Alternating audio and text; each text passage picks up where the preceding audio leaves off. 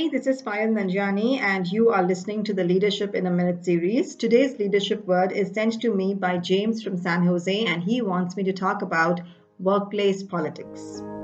Now, whenever someone asks me about this workplace politics, I'm reminded of this story of this donkey owned by a farmer and the donkey fell down into a well. And this donkey was crying miserably for hours as the farmer was trying to figure out what to do.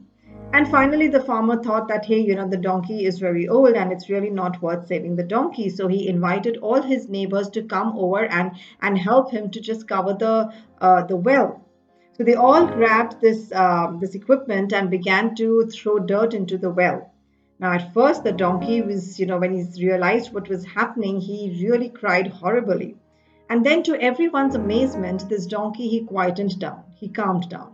A few minutes later, they saw that what this donkey was doing was that every time they would throw dirt that would hit his back, the donkey was doing something unusual. He would shake it off and take a step up. And as the farmers and the neighbors continued to throw dirt on top of this animal, he would shake it off and take a step up. And pretty soon, to everyone's amazement, the donkey stepped over the edge of the well and trotted off.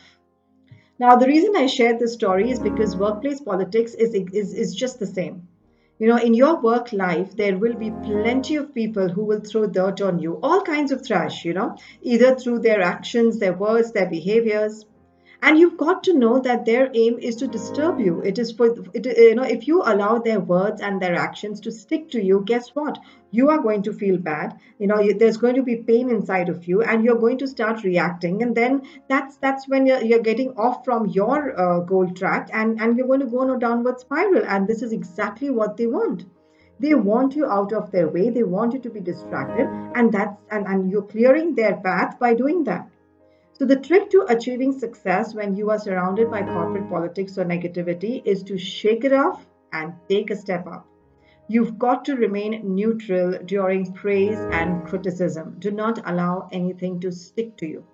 And by doing so, you are giving permission to yourself to focus completely on your deep ended purpose and your next action.